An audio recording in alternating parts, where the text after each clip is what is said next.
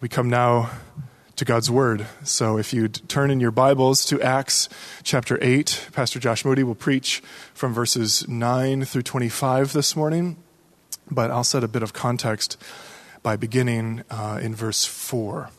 So hear God's Word for us this morning. Acts 8, 9 through 25. I'll begin in verse 4. Now those who were scattered went about preaching the word. Philip went down to the city of Samaria and proclaimed to them the Christ. And the crowds with one accord paid attention to what was being said by Philip when they had heard him and saw the signs that he did. For unclean spirits, crying out with a loud voice, came out of many who had them. And many who were paralyzed or lame were healed. So there was much joy in that city. But there was a man named Simon, who had previously practiced magic in the city and amazed the people of Samaria, saying that he himself was somebody great. They all paid attention to him, from the least to the greatest, saying, "This man is the power of God that is called great." And they paid attention to him because for a long time he had amazed them with his magic. But when they believed Philip as he preached good news about the kingdom of God and the name of Jesus Christ, they were baptized, both men and women. Even Simon himself believed, and after being baptized, he continued with Philip. And seeing signs and great miracles performed, he was amazed. Now when the apostles at Jerusalem heard that Samaria had received the word of God, they sent to them Peter and John, who came down and prayed for them that they might receive the Holy Spirit. For he had not yet fallen on any of them, but they had only baptized in the name of the Lord Jesus. Then they laid their hands on them, and they received the Holy Spirit. Now when Simon saw that the Spirit was given through the laying on of hands, of the apostles' hands, he offered them money, saying, "Give me this power also, so that anyone on whom I lay my hands may receive the Holy Spirit." But Peter said to him, "May your silver perish with you, because you thought you could obtain the gift of God with money. You have neither part nor lot in this matter, for your heart is not right before God. Repent, therefore, of this wickedness of yours, and pray to the Lord that, if possible, the intent of your heart may be forgiven you. For I see that you are in the gall of bitterness and in the bond of iniquity." And Simon answered, "Pray for me to the Lord that nothing of what you have said may come upon me." Now when they had testified and spoken the word of the Lord, they returned to Jerusalem, preaching the gospel to many villages of the Samaritans. This is God's word. Amen. Well, go ahead and keep your Bibles open as we come now to look at God's Word. Let me just add a word of thanks to Ruth for all she's been doing over these last few weeks, and our prayers for her as she moves to maternity leave. And also to Eric Dua. I think you caught that there's a special song we just sung earlier that he himself had written for this very time that we're going through. And it's just amazing that we have these gifted people bringing to us new music for our day and many other elements of our worship experience. Well, as we've already prayed, we in the last week have seen across America great challenges. Not only in the original city where the tragedy, offense, crime, brutality took place, but also it spread across the country, indeed into our own city, Chicago. There's looting and violence.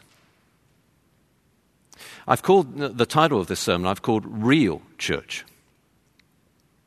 And the reason why I've called it that is because in this day it is particularly important that we realize that the root issue with which we as a country, and indeed the whole world, is dealing with is spiritual. And what we need is real faith, real love, real justice, real Christianity, and indeed, real church. And the story we're looking at this morning brings that into focus for us by centering the narrative, as Luke, the author of the book of Acts, tells the story. He deliberately centers the narrative around two Simons in this story. And the question the story is asking of us is, which Simon are we? Which Simon are you? It's a definition question, it's a question of identity, and in the end it's a question of choice. C.S. Lewis once wrote that if we refuse to allow people to worship the king, they will worship actresses, billionaires, film stars, or even, he said, famous prostitutes and gangsters. For spiritual nature, like physical nature, will be served. And if you deny it food, it will gobble up poison. Which Simon? Which Simon are you? The first Simon was a man of magic and money, but malice. He was known as Simon the Great, and he's known in church history as Simon Magus. He was a man of magic. He had, or he claimed to have, supernatural abilities. And he used these abilities to self-promote. He went around, verse 9, saying that he was somebody great. He was the great one. And they all bought it, hook, line, and sinker. They said from the least to the greatest, they were paying attention to him, verse 10, saying, this man is the power of God that is called great. He was a man of magic.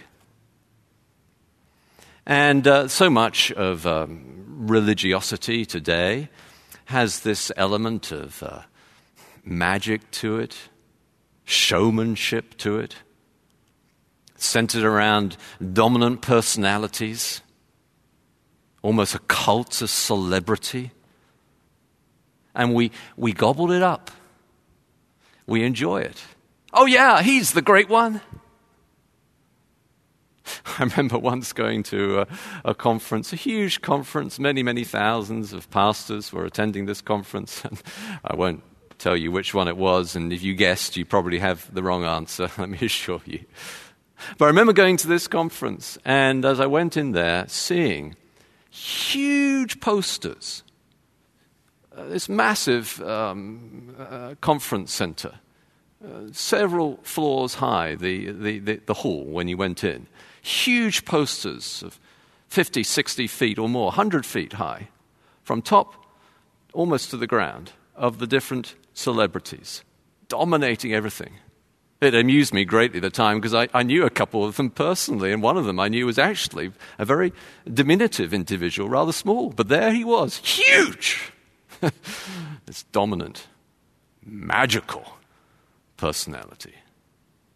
But it's not just about massive conferences and events like that. It can happen on a small scale too. I remember when I was on the mission field in the Republic of Georgia, going into meeting with a person who was a religious leader at the time, and he gathered around him a faithful few. They were the faithful few. Everyone else had it wrong. And they drunk up every word he said. It was a cult, celebrity cult. He was a man of magic, was Simon. But he was also a man of money. When the apostles came down and they had this extraordinary ministry, Simon Magus, Simon wants what they have, and he offers them money for it. Of course, Simon by then would surely have been a very wealthy person. He was famous in that city, and they would have given gifts to him and paid huge amounts of money for his magical abilities, and so he had the resources. And he assumed that the apostles, like he, will be defined by commercial ventures, monetary significance. So he offered them money for the gift of the Spirit. So much of false religion is defined by money. Actually, simony, the crime in church history of trying to buy church positions through bribery, it's called simony. And Dante, in his famous work Inferno, in the eighth circle of hell, actually puts into that eighth circle a pope, Nicholas III. and hints that the current pope at the time, Boniface VIII, would soon join him in the eighth circle of hell for simony, for bribery, for corrupting the real church through financial manipulation. But it's not just a particular denomination. It's not just a matter of history. It's something that infects the church today, this materialism, this monetary focus. You know, today we even have a particular movement in the church that is branded this way, and they preach the prosperity gospel. And everything is about health, wealth, and success. I think it was John Piper who once said that if God's love for us is defined by making us healthy and wealthy, he sure hated the Apostle Paul. No. And yet it's so attractive. It's so appealing. A recent study was done taking clips from a particularly prominent and well-known prosperity gospel and playing them to individuals in a laboratory setting to see their responses. And they played them to non-Christians as well as Christians. And if they found if they removed the title of it being from a Christian background or a Christian preacher and just said it was a motivational talk, then the non-Christians had exactly the same response, the highly unrealistically elevated sense of well-being. And the experimenters concluded that the success of the message was not so much about feeling God as about feeling good, healthy, wealthy, prosperous, money. But what a distortion. It was Martin Lloyd-Jones who once said, "Do you think that my business is to make you feel good? No, no, no, my friend. I'm not a psychologist. I'm a preacher of the gospel. Our job is not to help people feel good while the ship sinks. Our job is to rescue people from a sinking ship." It's a message of rescue, of gospel. But Simon Magus was a man of money, as well as magic, and also a man of malice, ill intent, nastiness, right deep down. As Peter says to him, verse 23, "For I see that you are in the gall of bitterness and in the bond of iniquity." Now, we don't use those kind of words in contemporary English. What Peter is saying is there's a maliciousness to him. There's a nastiness to him. There's something inside that is bitter. Perhaps he's jealous of Peter's success. Perhaps it's what had always driven him to be the great one. An anger, a hate, a malice. It can so easily corrupt real faith, real Christianity, real church, this jealousy, this bitterness. One of the most influential early Christian leaders, a man called Origen, in his commentary on Psalm 36, describes there, as he's talking about the early verses of that psalm, he talks about how there are so few effective evangelists, effective people who will gossip the gospel, effective preachers of the gospel, so few. And of those who are effective, their effectiveness is tarnished by this ambition, this jealousy, this malice. Psalm 36 puts it like this: "Transgression speaks to the wicked deep in his heart, for he flatters himself in his own eyes that his iniquity cannot be found out and hated. The words of his mouth are trouble and deceit. He plots trouble while he's on his bed." There's a malice to Simon, almost a hatred.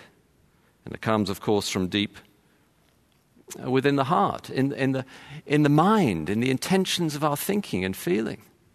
It can so easily corrupt things. I remember one time in another church that you won't know at all, there was a children's worker there who was particularly gifted at giving talks to children, to 5-year-olds, 6-year-olds. This children's worker was just brilliant at it. I've never seen anyone so good. You could get 100 kids in the room and this children's worker in front of them, and this children's worker would just explain the gospel over like 20, 25 minutes, and they wouldn't move, and they'd understand everything. It was an extraordinary gift. But this same person had very, very little gifting in organization. And so things were a little chaotic in the children's ministry. There was another person who, when you put this person up in front of 20, 25 kids, it was chaos. They couldn't understand what was being said. And no real gift of communicating the gospel in that context, but organization. This person knew how to set up programs, buy supplies, set up processes. Could they get along? No way. One was jealous of the other's gift.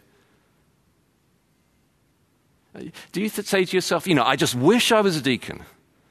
Do you say to yourself, I just wish I was an elder? Do you say to yourself, I just wish I was in Christian ministry? Do you say to yourself, I just wish I had more money? Do you say to yourself, I just wish I was at the next stage of life? You know this? Socrates once said, if you're not content with what you have, you will not be content when you get what you want. It's like God has given you exactly what you need right now. Embrace it. But Simon Magus, no, he was a person of malice. Which Simon are you? The good news is there's another Simon in this passage. And that's Simon Peter. He's known most commonly as Peter because that's the name that Jesus gave him. It was a nickname meaning the rock. But his original name was Simon.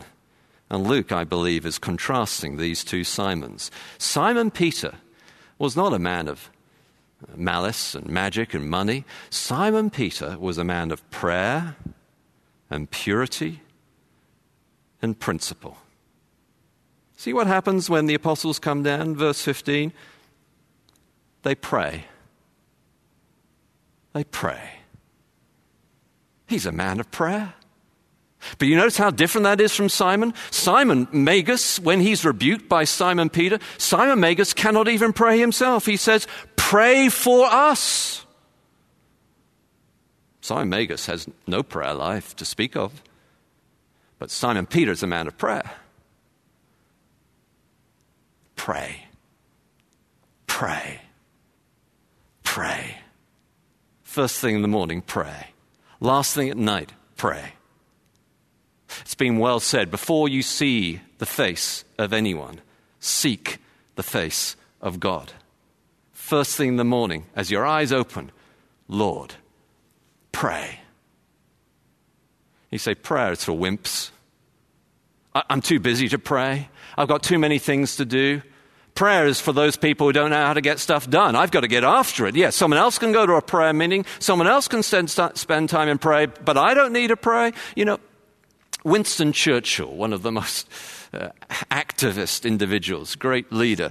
Well, I read a couple biographies of him, and in those biographies it talked about how you could imagine Winston Churchill as a preacher, but you couldn't imagine him on his knees praying, and I had some sympathy with that description of Winston Churchill. But another biography I read of him more recently, in his younger days, describes how Winston Churchill, when he was in South Africa, facing imprisonment and danger, describes in his own words, in his diary, how that point, knowing that the affairs of human beings are governed by the infinite providence, got on his knees and prayed fervently. You may be a CEO of a huge business. You may be a very well qualified medical doctor. You may have a professorship at Yale. But you need to pray. You need the living God. Simon Peter was a man of prayer. But he was also a man of purity. Now, we often think of purity just in sexual terms, but purity is far, far more than just that. When Simon Magus came to Peter and said, "Give me this power also," offering him money offering Peter money, Simon Peter money for it, Peter said to him, verse 20, "May your silver perish with you." Look at that response. Simon Peter's response is, let's think about that. Let's have a conversation about that. Maybe we can do a deal about that. No, it's an immediate, no way. Simon Peter is a man of purity. He will not get tarnished by bribery. Purity begins in prayer, and it's discovered at that moment of temptation where there's an immediate refusal. No. Get thee behind me, Satan. No. May your gift perish with you. No way. I'm not going to touch it. I'm not going to go there. I will not be tarnished. When I think of purity, I think of some vacations that our family used to take when I was growing up. There was a friend of the family who'd been a friend actually of my grandmother's who allowed us, my father was a high school teacher at the time, so we didn't have huge resources, but the friend of my grandmother allowed us and helped us to get out to Switzerland for a few holidays. And I remember as we would walk through the Alps in Switzerland, and you climb up these Alps, and you get closer to the glacier level. And I noticed as I was walking up, there were streams, rivers flowing down from the glacier. You put your hand in them, they were ice cold, even on the hottest day, because it was glacier water. But not only were they ice cold, they were startlingly pure, untarnished. Pure. Simon Peter he's a man of purity. But he was also a man of principle. And so when Simon Peter rebukes Simon Magus, he says to him, "Repent therefore of this wickedness of yours, and pray to the Lord that if possible the intent of your heart may be forgiven for you." Now, in that one sentence, there is embedded biblical principles of great profundity. First of all, Simon Peter has the principle that if Simon Magus repents, he'll be saved. That's a biblical principle. If you repent this morning, turn from your sin, you can be saved. It's a principle. He also has the principle that the intent of his heart, that out of the heart the mouth speaks, that the real issue going on in our country today is not political, it's spiritual. And that we need the power of the gospel to heal broken hearts. It's a biblical principle. And he has here this biblical principle that, if possible, in other words, and this is a difficult thing to say in any context, but what Peter is implying here is you can get to a point when you've said no to God so often that you no longer want to say yes to him, that you've heard so many sermons from me or other preachers, and so often heard the call to repentance, that now when you hear it, you cannot hear it anymore. You just laugh at it. You become cynical. You don't care anymore. Seek the Lord while he may be found. Turn to him today. These are all biblical principles. Simon Peter is a man of principle, not a man of magic and money and malice. He's a man of prayer and purity and principle. Get biblical principles. Study the Bible. Think. If you don't have biblical principles, you'll be adrift in a ship on the Atlantic Ocean without sail or rudder or engine, at the mercy of a sea of stormy circumstances. You just get blown all over the place. You won't know which way's up. Get biblical principles. Think biblically. Know the difference between a matter of principle and a matter of conscience. And don't insist that everyone shares the same conscience as you do. Know the difference between a matter of principle and a matter of conscience and something that doesn't matter very much at all. And don't insist that everyone shares your view on things that don't matter very much at all. Be a man of principle and purity and prayer. Which Simon are you? We don't need any more Simon Magases.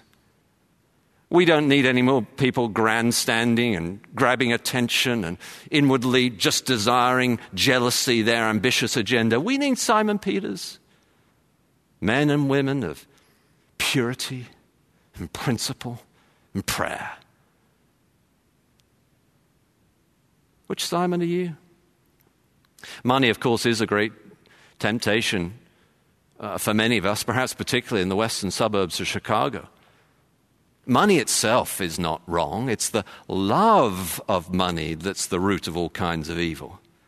Money can be a great tool, but you've got to use it as a tool, not hoard it for yourself. It was Wesley who famously said about money, make as much as you can, save as much as you can, give as much as you can. Or James Kraft, the founder of the Kraft food empire, once said that the only investment in his life that ever had yielded consistently increasing dividends was the investment in the work of God. That's the only safe way to have money, is to be generous, to steward what God has given you. Malice. Pray that the Lord will give you sweetness and love, the fruit of the Spirit.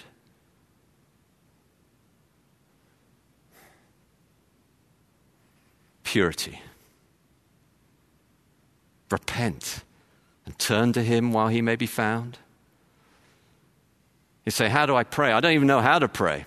Here's one little technique that I've taught all our children and others too. It's simply the word stop. First of all, stop. Remember that God is God. Worship Him. And then S, sorry for the things that you've done. T, thank Him for the things that He has done. O, pray for others. Then P, please pray for yourself. Which Simon are you? Which Simon will you be? It is a choice. You can't be a bit of both. Pavarotti, the great singer, when he was trying to think through his career path, was told by his teacher. Pavarotti was thinking he'd be a professor and a performer, a professor and a soloist. And his teacher said to him, you cannot be both. For life, you must choose one chair. You must choose. Which Simon are you? Which Simon will you be? One man who made that choice was Dietrich Bonhoeffer. Bonhoeffer came to America, and while he was in New York, the horrors of the Nazi regime became more and more obvious. And as he was in New York, he realized that he had to make a choice. Would he stand with righteousness and justice, or would he hide away? As Martin Luther King once put it, if we do not learn to live together as brothers, we will perish together as fools. And Bonhoeffer had to make that kind of choice. He wrote to Reinhold Niebuhr about his choice. Bonhoeffer said, if I am to participate in the reconstruction of Germany after the Second World War, I must not hide myself from its sufferings that are going on right now. For my fellow countrymen, a terrible choice awaits. Do we will the destruction of our own country and the salvation of our Christian civilization, or do we will the defeat of our country and the destruction of our Christian civilization? Which are we going to do? The Christian civilization or our country? It's a terrible choice. He wrote, I know which choice I must make. but I cannot make that choice in security. And he went back to his country and was there towards the end of the war. He'd been imprisoned by then, and just a few days were left to go before the war was ended, and Bonhoeffer was being led out to his execution. And there Bonhoeffer, a man of purity and principle and prayer, said to the guard, as he was going to his own execution, he said to the guard, "For you, this is the end. For me, it's just the beginning." Which Simon are you? Money? Magical self-promotion. I'm great. Malice? Jealousy? Ambition? Or purity? And prayer? And principle? Which Simon are you? Oh, Lord God, we do pray that you would be at work in our day. We pray, Lord, that we will be a people who stand up for what is true and right and just. We pray, Lord, that you would give us a love for each other in unity, as we sang earlier. And we pray most of all, Lord, that you, by your Spirit, be work in our hearts to cause us to turn to you, to not be like Simon Magus, but like Simon Peter, and so have real faith, real love, real truth, real justice, real peace, and be increasingly the real church. And we pray this in Jesus' name and for his glory. Amen.